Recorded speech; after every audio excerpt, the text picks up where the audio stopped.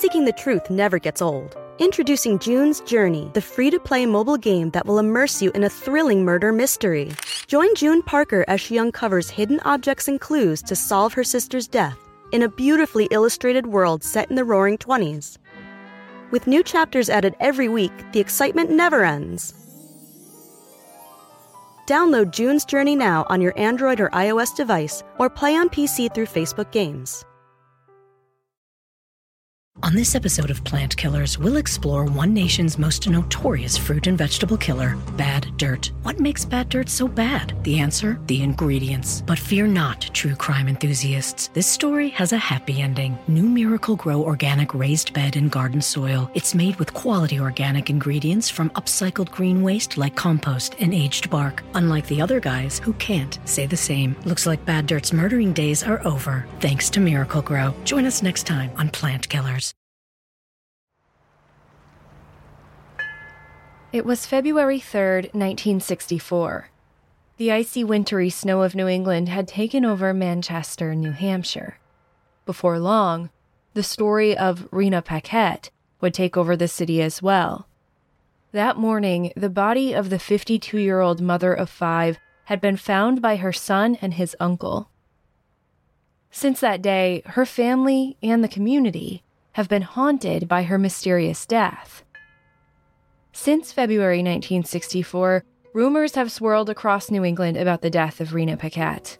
Despite the infamy of the case, which was brought to a growing global audience in the October 24, 1990 episode of Unsolved Mysteries, it has been almost 60 years, and still the truth remains unknown. But Rena Paquette's story actually begins with 2 other deaths, 18-year-old Sandra Valade and 14-year-old Pamela Mason. All 3 were murdered between the winters of 1960 and 1964 in Manchester, New Hampshire. To this day, only one of these killings has been officially solved. Even then, whether or not the one man accused of these crimes ever truly faced justice is up to debate, even now. These are the complex cases of Sandra Valade, Pamela Mason, and Rena Paquette. I'm Kylie Lowe, and this is Dark Down East.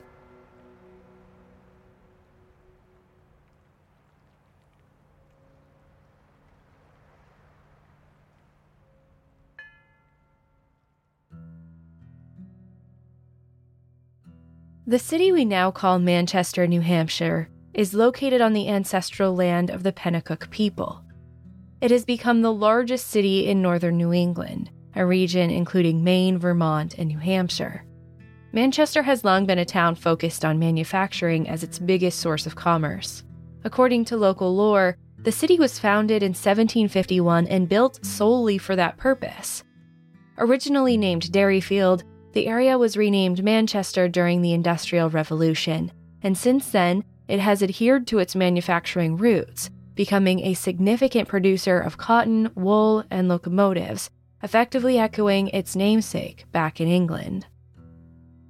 But despite its fidelity to its largest source of employment, for Manchester, the 1960s were a manufacturing downswing. Though the city was on the verge of urban renewal, it and its people did not thrive during the late 1950s and early 1960s. These times were difficult for the city, and were only made darker when young women and girls began to go missing. Sandra Valade was born July 12, 1941. Little is published about her childhood, though assumption can be made that she spent most of it, if not all of it, in the greater Manchester, New Hampshire area. In 1960, Sandra was 18 years old and lived with her parents just outside of city limits. She was very involved in her community. She attended swim classes with her friends at the Young Women's Christian Association, and Sandra had recently graduated and begun working full-time as a secretary at one of the factories in Manchester. Monday, February 1st was a frigid day in Manchester. It had recently snowed, and the wind chill brought temperatures far beyond their usual point for that time of year. Sandra Valade ended her workday around 4:30 p.m. and went to a swim class and a movie with her friends before finally heading home to her parents. It was Sandra's usual routine to walk the mile home from the bus stop. But after stepping off the bus around 9:30 p.m. on February 1st, 1960, Sandra Valade was not seen alive again. Sandra was a very responsible and reliable young woman. When she did not arrive home as planned, her parents immediately began to worry.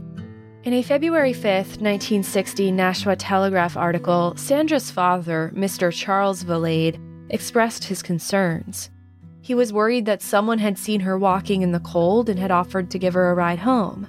Mr. Valade recalled, quote, "That happens a lot around here," end quote. If that was indeed what had happened, then whoever offered her a ride home had not taken her there. Sandra Valade was missing.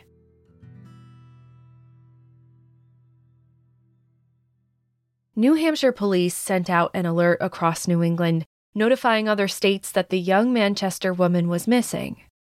By February 10th, multiple state agencies, volunteers, and the National Guard began to assist in the search for Sandra. These searches and the police investigation looking for Sandra went on for over a week.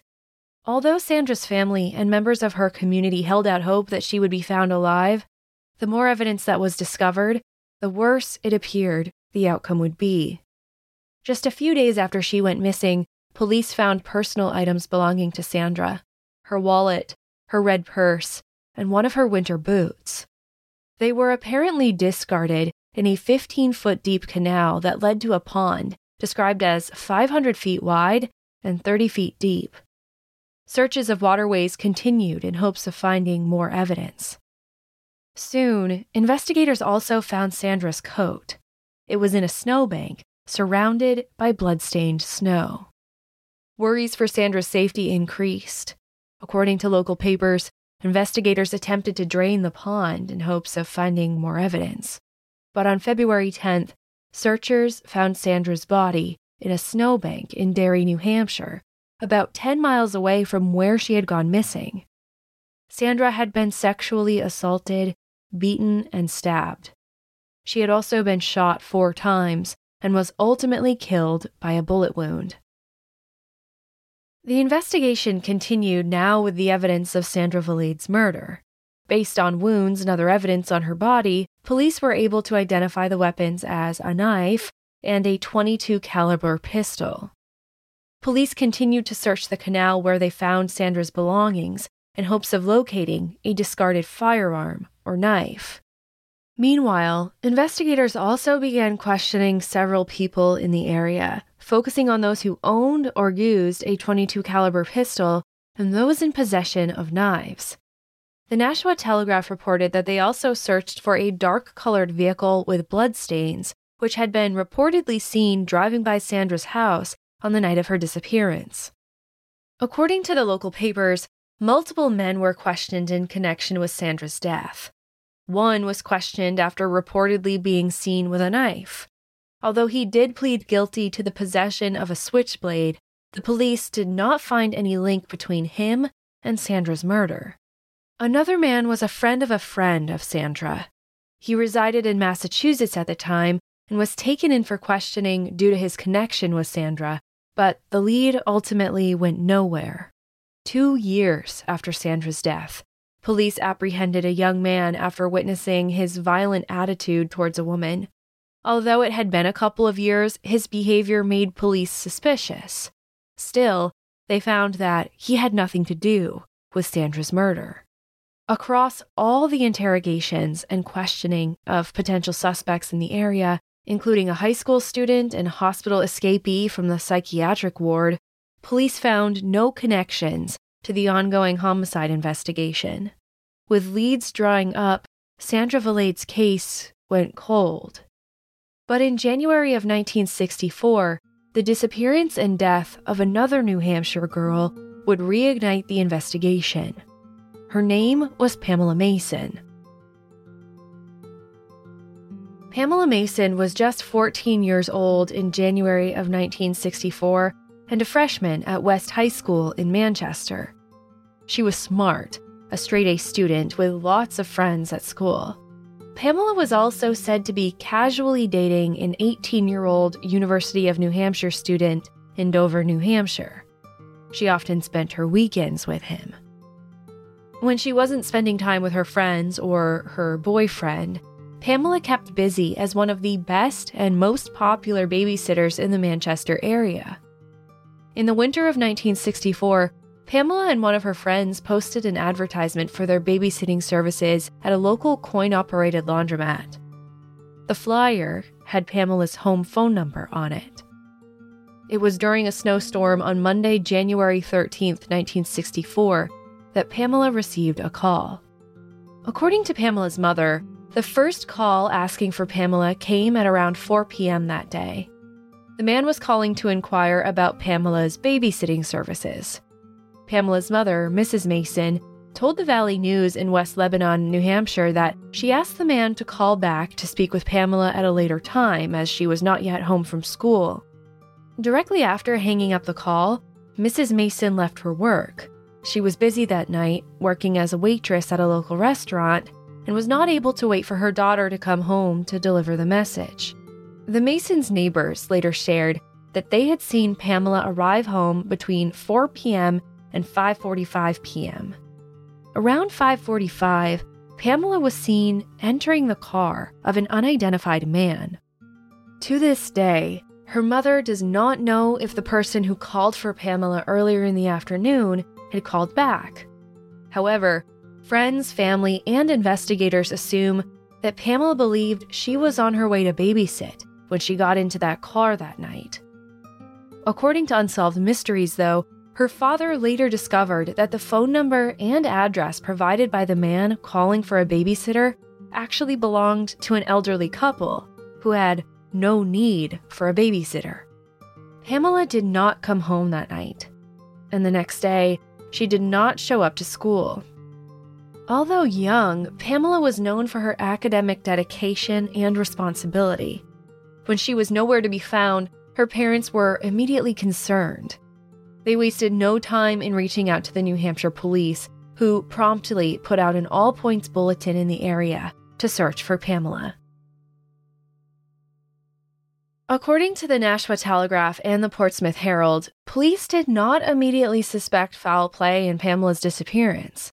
Instead, they theorized that Pamela may have eloped with the University of New Hampshire student she was rumored to be dating. Their investigation showed that her parents were unaware of the relationship and that she had spent the past weekend in Dover. The combination of details had police believing that the 14-year-old high school student may have run away from home to be with him. However, they contacted the young man and found that these theories were not substantiated. For 8 long days, Pamela Mason was simply gone. On a Monday afternoon like any other, she had stepped into an unidentified car outside of her house and just disappeared. Despite many in-depth searches around Manchester, police could not find any evidence of Pamela. But on January 21st, 1964, more than a week after she had first gone missing, a truck driver discovered the body of Pamela Mason along the highway in Manchester. The driver at first noticed her backpack and books. Confused at the sight of the school supplies in the snow, he stopped to investigate, and that's when he found her. 14-year-old Pamela Mason had been assaulted, severely beaten, and killed with a .22 caliber gun. The surface-level similarities between the death of Pamela Mason and the case of Sandra Valade were immediately clear. Their cause of death, the time of year, the location of the bodies all mirrored each other. They were both found assaulted and stabbed. They had both been killed with the same type of firearm. And Pamela's body was found just 2 miles from where Sandra had been discovered. Similarities, yes, but were they connected? The commonalities between the two cases led investigators to, in some ways, pick up where they had left off 4 years prior. They continued looking into people in the Manchester area who owned the type of gun in question. One man in particular had been interviewed 4 years prior during the investigation into Sandra Valade's death. This time, in Pamela Mason's case, all leads pointed to that same man. His name was Edward H. Coolidge, Jr. According to court records, Edward H. Coolidge Jr. was a 26-year-old former bakery route salesman and at that time a delivery man. By all accounts, he was a typical, unassuming man. He had no criminal record, he worked full-time on his delivery route, and he had been married for a few years. The couple had a young daughter, who was just 17 months old in the winter of 1964. When Coolidge was initially questioned, police asked whether he owned any firearms. He produced 3. Although Manchester is in northern New England, where owning firearms isn't unusual, this number of guns was alarming to police officers. They asked Coolidge to come in for a polygraph test the following day, February 2nd, and he agreed. While he was being questioned at the police station, other police officers returned to Edward's home with a warrant to continue gathering evidence. During the search, officers asked Edward's wife for any relevant evidence.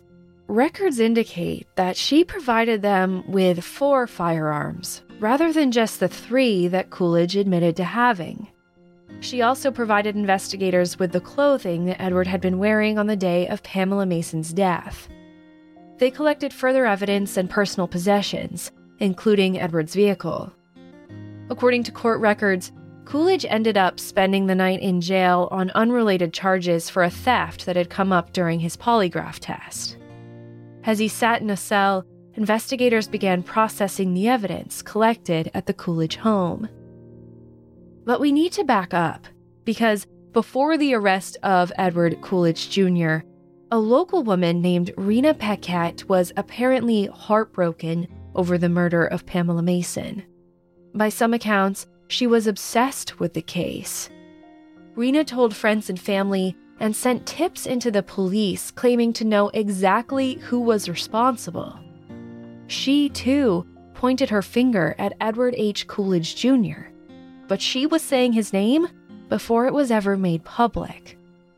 What did Rena know? Or at least, what did Rena think she knew? And did someone make her pay for her knowledge?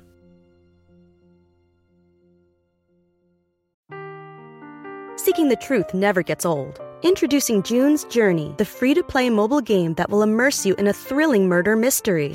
Join June Parker as she uncovers hidden objects and clues to solve her sister's death in a beautifully illustrated world set in the Roaring '20s. With new chapters added every week, the excitement never ends. Download June's Journey now on your Android or iOS device, or play on PC through Facebook Games. Here you are, BPMs high, sweat dripping, body moving, tongue panting. You're working hard, real hard, and you're thirsty. You need vitamins, nutrients for peak performance and energy. And your plants do too. Aw, I mean, just look at the little guy. Water-soluble plant food from Miracle Grow is full of essential nutrients. Just a little scoop into your watering can and boom, instant feeding and bigger, more beautiful plants. It's kind of like a sports drink for your plants. You may have to suffer from heat, but your plants do not. According to family records, Rena Fernald Paquette was born in Portland, Maine in 1910. She relocated to Hooksett, New Hampshire when she was a young woman. Hooksett was a small town outside of Manchester at the time, and there, Rena and her husband and their 5 children lived comfortably on a small farm. Their property included a barn around a mile away from their main house. Rena's family remembers that during the winter of 1964, Rena was extremely interested in and concerned about the case of Pamela Mason. Pamela's body had been found not far from the Paquette farm. According to a February 5, 1964 edition of the Nashua Telegraph, Rena's husband shared that Rena had been awfully hot or upset about the case. Rena was a mama bear in every sense of the phrase, and she had children around Pamela's age. Rena was extremely frustrated with the dead ends and lack of justice for young Pamela. But beyond being a concerned citizen, Rena told her family that she had started receiving phone calls from an unknown woman. Rena claimed that the caller said that Rena should go to the pigsty on her farm to search for evidence in Pamela's case. The caller insinuated that Pamela had been murdered in the Paquette barn. Rena thought she had ideas and leads about what happened to Pamela, and she even believed that she had solved the case. At the center of her suspicions was local delivery man Edward Coolidge Jr., though why she felt he was responsible and how she came to her conclusion is not immediately clear. Still, she was not hesitant to share this information with family and friends, and even called the police with her tips multiple times, but was largely ignored. Police didn't pay attention to Rena Paquette until it was too late. Rena's son, Danny Paquette, was about 15 years old in the winter of 1964. He woke up on February 3rd, planning to head downstairs to have breakfast with his mother. It was their daily routine to spend mornings together. As far as Danny knew, this would be a day like any other. But when he walked down to the kitchen, he was met with an empty table. Danny found it strange that he could not find his mother anywhere in the house. It was the very beginning of February in New Hampshire, and the temperatures were well below freezing. Danny thought it was unlikely that his mom would be outside, especially since her winter clothes had been left indoors. But no matter where he looked, Danny could not find his mother. Concerned, Danny called his uncle, who was a former police officer in the Manchester area. Quickly, the two ventured outdoors and began to search the Paquette farm. As they walked across the property, calling Rena's name, Danny and his uncle saw smoke coming from the barn that housed some of the family's livestock, including the pigs. The area was a little less than a mile away from their main house on a remote section of the property. By the time the two of them arrived at the barn, Rena Paquette was dead. They found her body in the pig pen section of the barn, badly burned.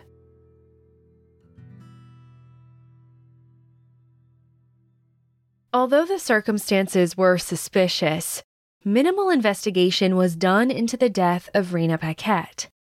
Attorney General William Maynard immediately ruled her death self-inflicted, calling it suicide by cremation, according to a 2005 story in the Sun Journal.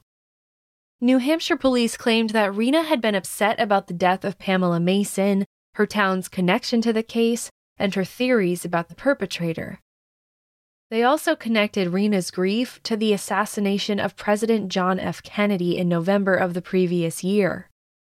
Police theorized that the combination of these events had overwhelmed Rena to the point that she decided to end her own life.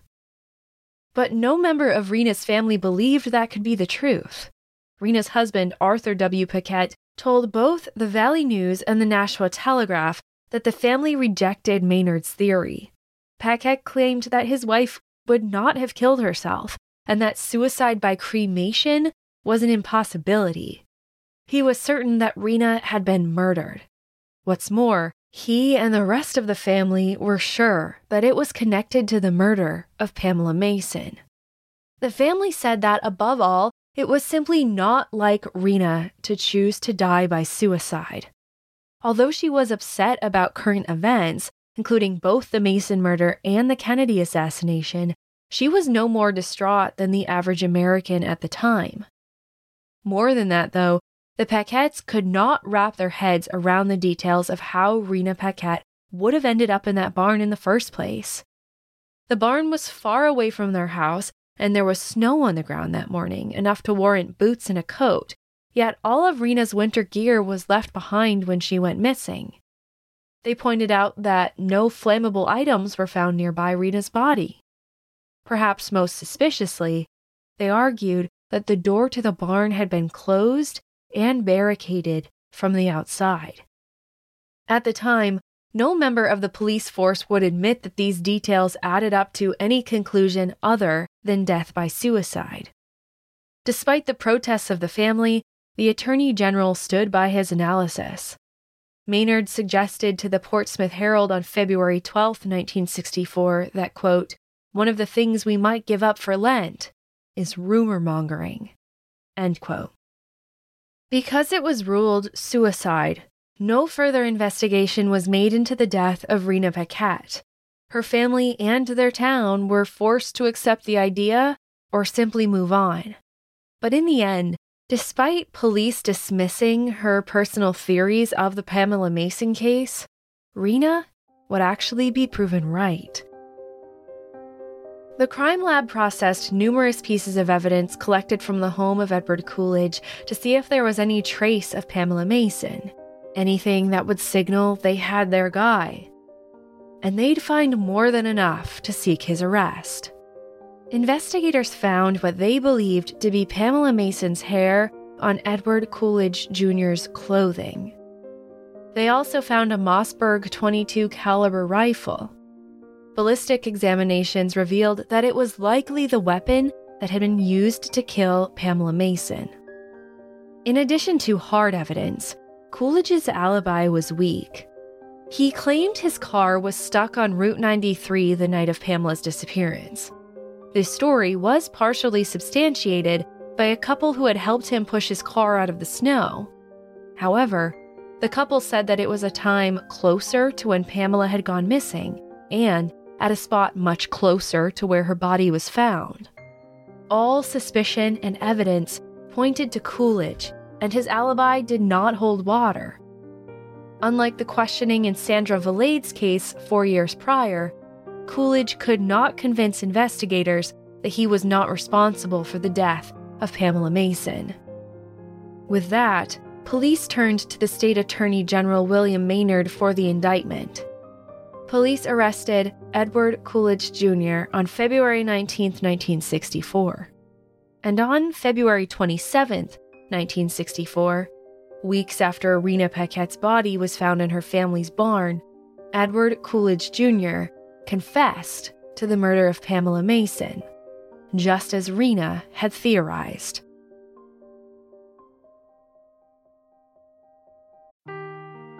Seeking the truth never gets old. Introducing June's Journey, the free-to-play mobile game that will immerse you in a thrilling murder mystery. Join June Parker as she uncovers hidden objects and clues to solve her sister's death in a beautifully illustrated world set in the Roaring '20s. With new chapters added every week, the excitement never ends. Download June's Journey now on your Android or iOS device or play on PC through Facebook Games. They say plants like music. Yeah, no, like really, they respond to the vibrations of it, which means that this playlist you're listening to, the plants are too. You know what else plants like? Organic soil from Miracle Grow. It's made with all the best stuff like wood fiber and compost. Plus, it's OMRI certified organic, which officially means it's made with superior ingredients. And when you give your plants the stuff that makes them happy, they won't judge you on your iffy playlist. Hear that, plants? So go ahead and give them Miracle Grow. 4 years after the death of Pamela Mason, Edward Coolidge stood trial for her murder. According to court records of the State vs. Edward H. Coolidge Jr. case, despite efforts on the part of the defense to remove all evidence from the trial, the state came fully prepared. Though some said the case was largely held up by circumstantial evidence, the state presented those personal possessions, including clothing and vehicles, that had been collected from Coolidge's home in 1964 as evidence. Via microscopic analysis, they showed that these items had been in contact with Pamela. They also provided ballistics and gunpowder analysis to display the similarities between Coolidge's Mossberg .22 caliber rifle and the weapon that had been used to end Pamela's life. But Coolidge's defense doubled down on their claim that the evidence was circumstantial. They argued that the presentation of the evidence violated Coolidge's constitutional rights because it allowed the jury to speculate outside of the evidence. However, these arguments were overruled. Arguments began in December of 1968, almost 5 years after Pamela's death, and did not end until the summer of 1969. In July of that year, Edward H. Coolidge Jr. was found guilty and convicted of the murder of Pamela Mason. He was sentenced to life imprisonment, finally bringing some version of closure to the family of the young girl. A perpetrator was successfully prosecuted and convicted of his crime. But somehow, Edward Coolidge Jr. did not spend his full life in prison. In January of 1971, less than 2 years after being convicted of murder, Coolidge sued the state of New Hampshire in the case of Coolidge v. New Hampshire. In this lawsuit, Coolidge and his lawyers attempted to appeal his conviction on a technicality. They argued that when Coolidge had been interviewed by the police in February of 1964, he had been cooperating with the legal system. But by approaching his wife and confiscating his personal possessions while he was absent, police had violated Coolidge's rights. Coolidge and his lawyer claimed that this seizure of property had happened outside the judicial process. Furthermore, because the search warrant for his vehicle had been signed by State Attorney General William Maynard, the Fourth Amendment had been violated. According to the case text, they argued that the warrant had not been issued by a neutral and detached magistrate. Maynard was involved in the investigation, signed the warrant, and later became the prosecutor for the case. Altogether, this meant that a conflict of interest had taken place. By June 1971, a court ruled that the warrant should have been signed by a neutral third party. Edward Coolidge's sentence was shortened from life in prison to just 25 to 40 years. By 1991, serving just over 20 years, Edward Coolidge was released on conditional parole and was again a free man. According to an archived article from the United Press International, the day of Coolidge's parole hearing was emotional. Pamela Mason's father, David Mason, expressed his frustration and anger. He had collected thousands of signatures in opposition to Coolidge's parole, but somehow it had not been enough. The man who had been convicted of murdering his daughter was free on a technicality. The same year that Edward Coolidge was officially released from prison, despite being convicted of assault and murder, more developments came in the case of Rena Paquette. Thanks to continued pressure from the Paquette family and their lack of subscription to Maynard's suicide theory, Rena's body was exhumed in 1991. Along with being exhumed, her autopsy and information connected to her case was also reviewed. Based on the information from this review, it was clear that Rena had not died by suicide. In fact, police officers who had been involved in the investigation at the time later admitted that they had not believed this was the case. They, too, had found it suspicious, but had stayed quiet. According to 2005 reporting by the Lewiston Sun-Journal and New Hampshire Union Leader, the medical examiner's office located Rena Paquette's original autopsy report in 1991. The autopsy revealed that evidence of semen was found on Rena's body, and it appeared her arms had been bound. Other investigative documents within the original case file noted that 2 logs had been placed outside the gate of the pigsty, so it could not be opened from the inside. Following the review of her case in 1991, Rena's cause of death was officially changed from suicide to undetermined.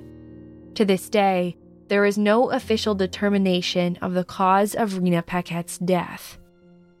The review of these records, combined with the claims from detectives that they never believed that Rena Paquette had died by suicide, led some to speculate if this was a cover-up.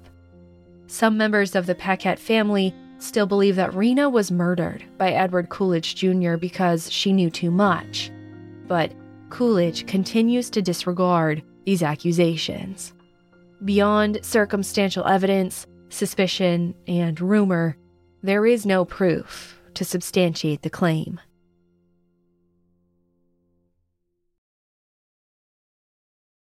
The nearly 6 decades after the death of Rena Paquette have not been easy for her family.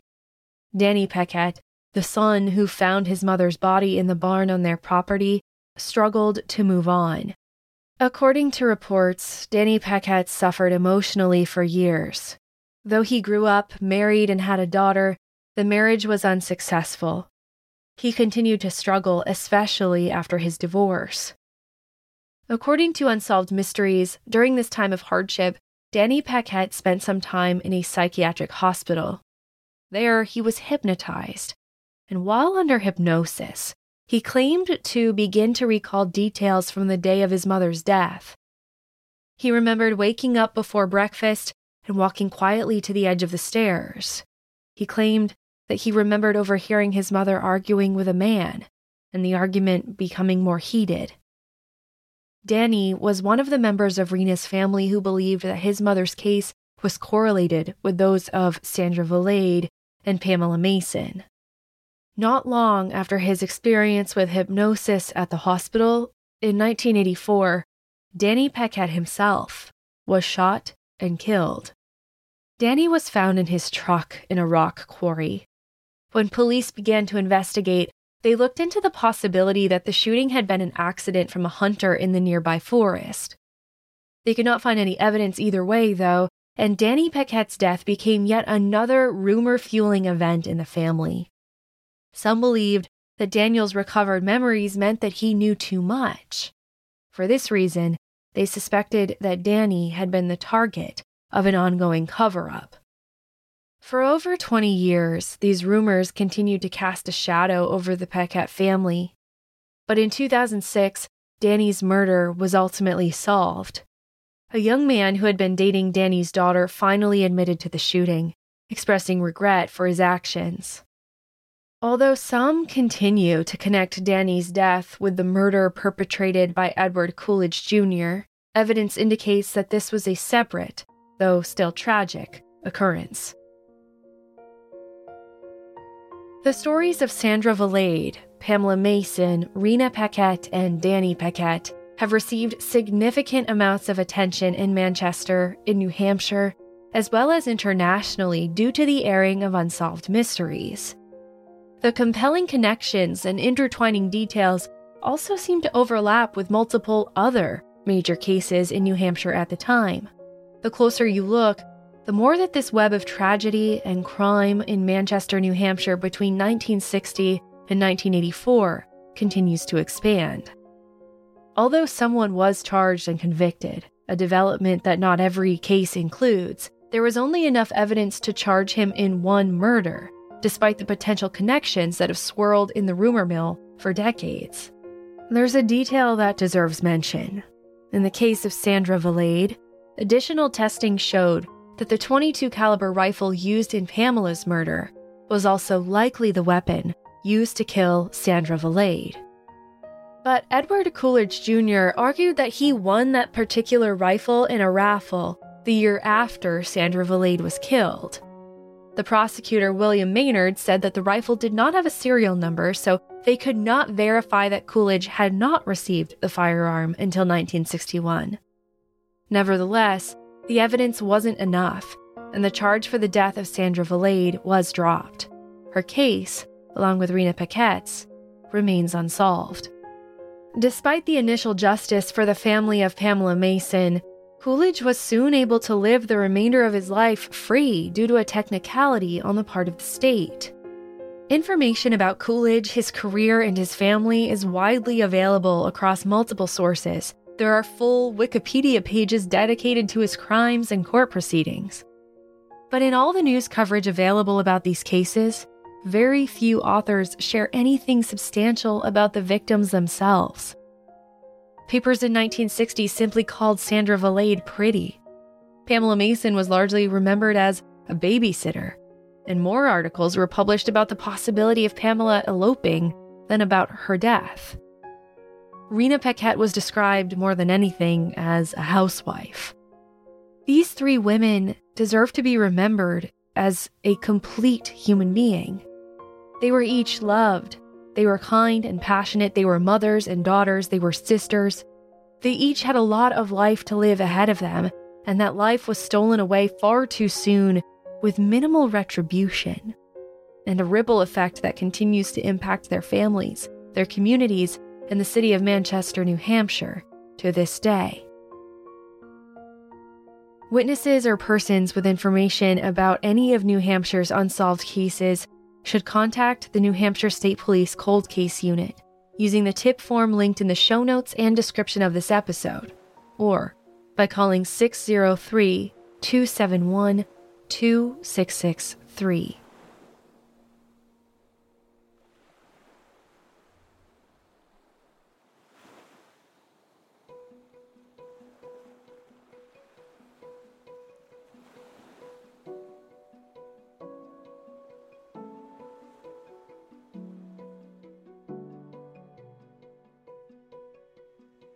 Thank you for listening to Dark Down East. This episode was researched and written by Natalie Jones, with additional research, writing, production, and editing by me, Kylie Lowe. Sources for this episode include reporting in the Nashua Telegraph, Associated Press, New Hampshire Union Leader, original case documents, and more.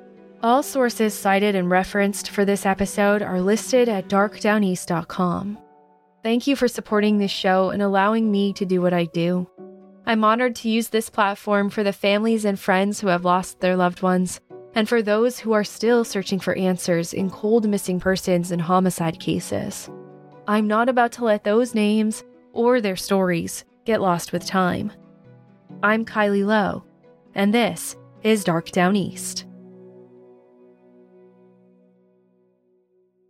The living room is where you make some of life's most beautiful memories, but your sofa shouldn't be the one remembering them. The new life-resistant high-performance furniture from Ashley Store is designed to withstand all the spills, slip-ups, and muddy paws that come with the best parts of life. Ashley Store's high-performance sofas and recliners are soft, comfortable, and easy to clean for more mess and less stress.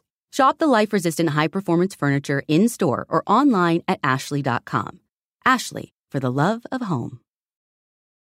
On this episode of Plant Killers, we'll explore one nation's most notorious fruit and vegetable killer, bad dirt. What makes bad dirt so bad? The answer? The ingredients. But fear not, true crime enthusiasts. This story has a happy ending. New Miracle Grow organic raised bed and garden soil. It's made with quality organic ingredients from upcycled green waste like compost and aged bark. Unlike the other guys who can't say the same. Looks like bad dirt's murdering days are over, thanks to Miracle Grow. Join us next time on Plant Killers.